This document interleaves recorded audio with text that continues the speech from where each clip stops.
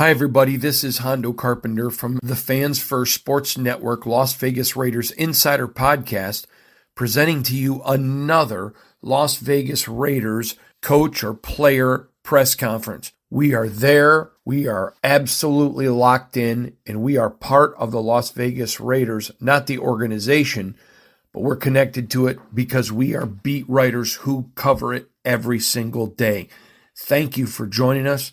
We're so proud to be part of the Fans First Sports Network. Let's get right into this great press conference so that you can stay as connected as we are. Okay, when you guys go for downhill territory, what does that say to you as not only the belief that APSB guys, but just the aggressiveness to play with? It obviously says exactly what you said. You kind of answered the question there. It shows that he has good belief in us as an offense and our ability to execute in those short yardage situations.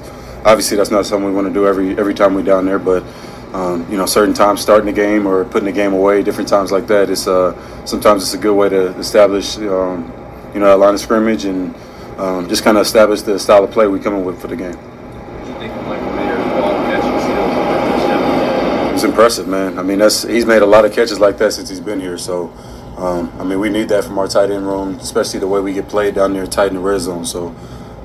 Hopefully we get many more of those out of him. We'd like some easier looks, but those work too. I think 4 out of Aiden's first 5 passes went to you. How much does that help you in the game when that happens early? Helps a lot.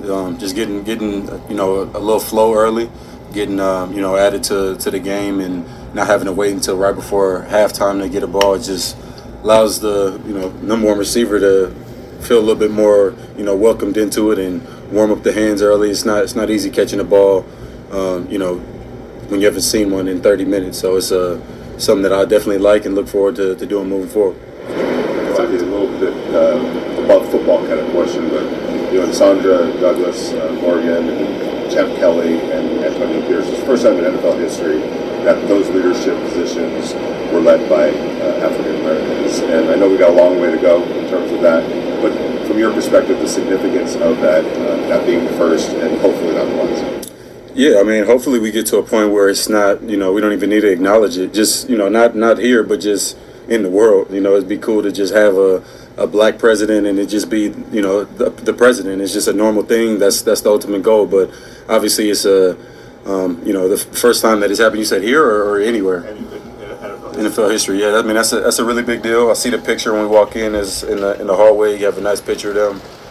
I think it was before the Giants game, and it's big. It opens up a lot of doors. Obviously, it's similar to somebody like me coming out of East Palo Alto and showing that it's possible for the younger kids that are now starting to come, and it's plentiful. As these years go by. So hopefully next year there's we have that.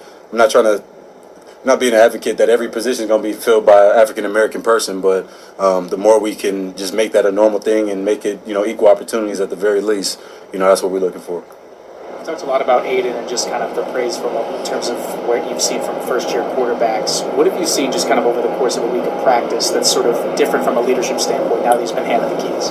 Well, aside from everything else, I think I've talked about him as a quarterback and his comfortability leading the huddle and all those important things. But to me, the most important thing that I've seen, and it kind of a couple of us were talking about it. Me and Hunter were talking about it earlier. You're starting to see him start to be more comfortable just around us in general. It's always funny coming in and you see the young guys come in and they come and play with me, whether it's a D lineman or whatever. They always look a little different at me when they're walking through the hallways. And he'd been like that for a while. And now, even just now, I was making sure I don't have nothing on my face. And he's walking by saying I don't look good in the mirror. So, stuff like that is where you start to take the next steps, in your friendship to allow you to have a better connection on the field. That's how it was with me and Aaron. Me and Brett Hundley had some opportunities, and the more we started playing together, the more comfortable he got, in our one-on-one connection too. So, that stuff is critical, and you don't really understand how important it is. But just getting to know people more and getting more comfortable around your teammates is a big piece. Sometimes week to week there's different styles that you have to play to beat a certain team. Like boxing, there's different ways to do it. The Miami Dolphins do it their way, almost forcing them to track meet. As an offense, do you kind of go in knowing that we're probably going to have to do a little bit more in this kind of a game based on what the other team does. Yeah, you know that, you got a little bit more of the burden to make sure you're handling your business. What we did last week is not necessarily going to work on paper against these guys. Our defense go out and handle their business, and we keep coming off the field. That doesn't, make it easy.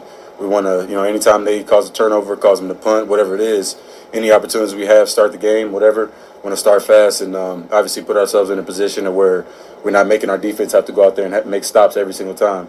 We obviously believe that they can, but the idea is to make it as easy on them as possible. Dave, from your point of view, how much does it help when Josh Jacobs / the running game actually gets going, rushing over 100 yards, etc.? How much does that help you as a receiver?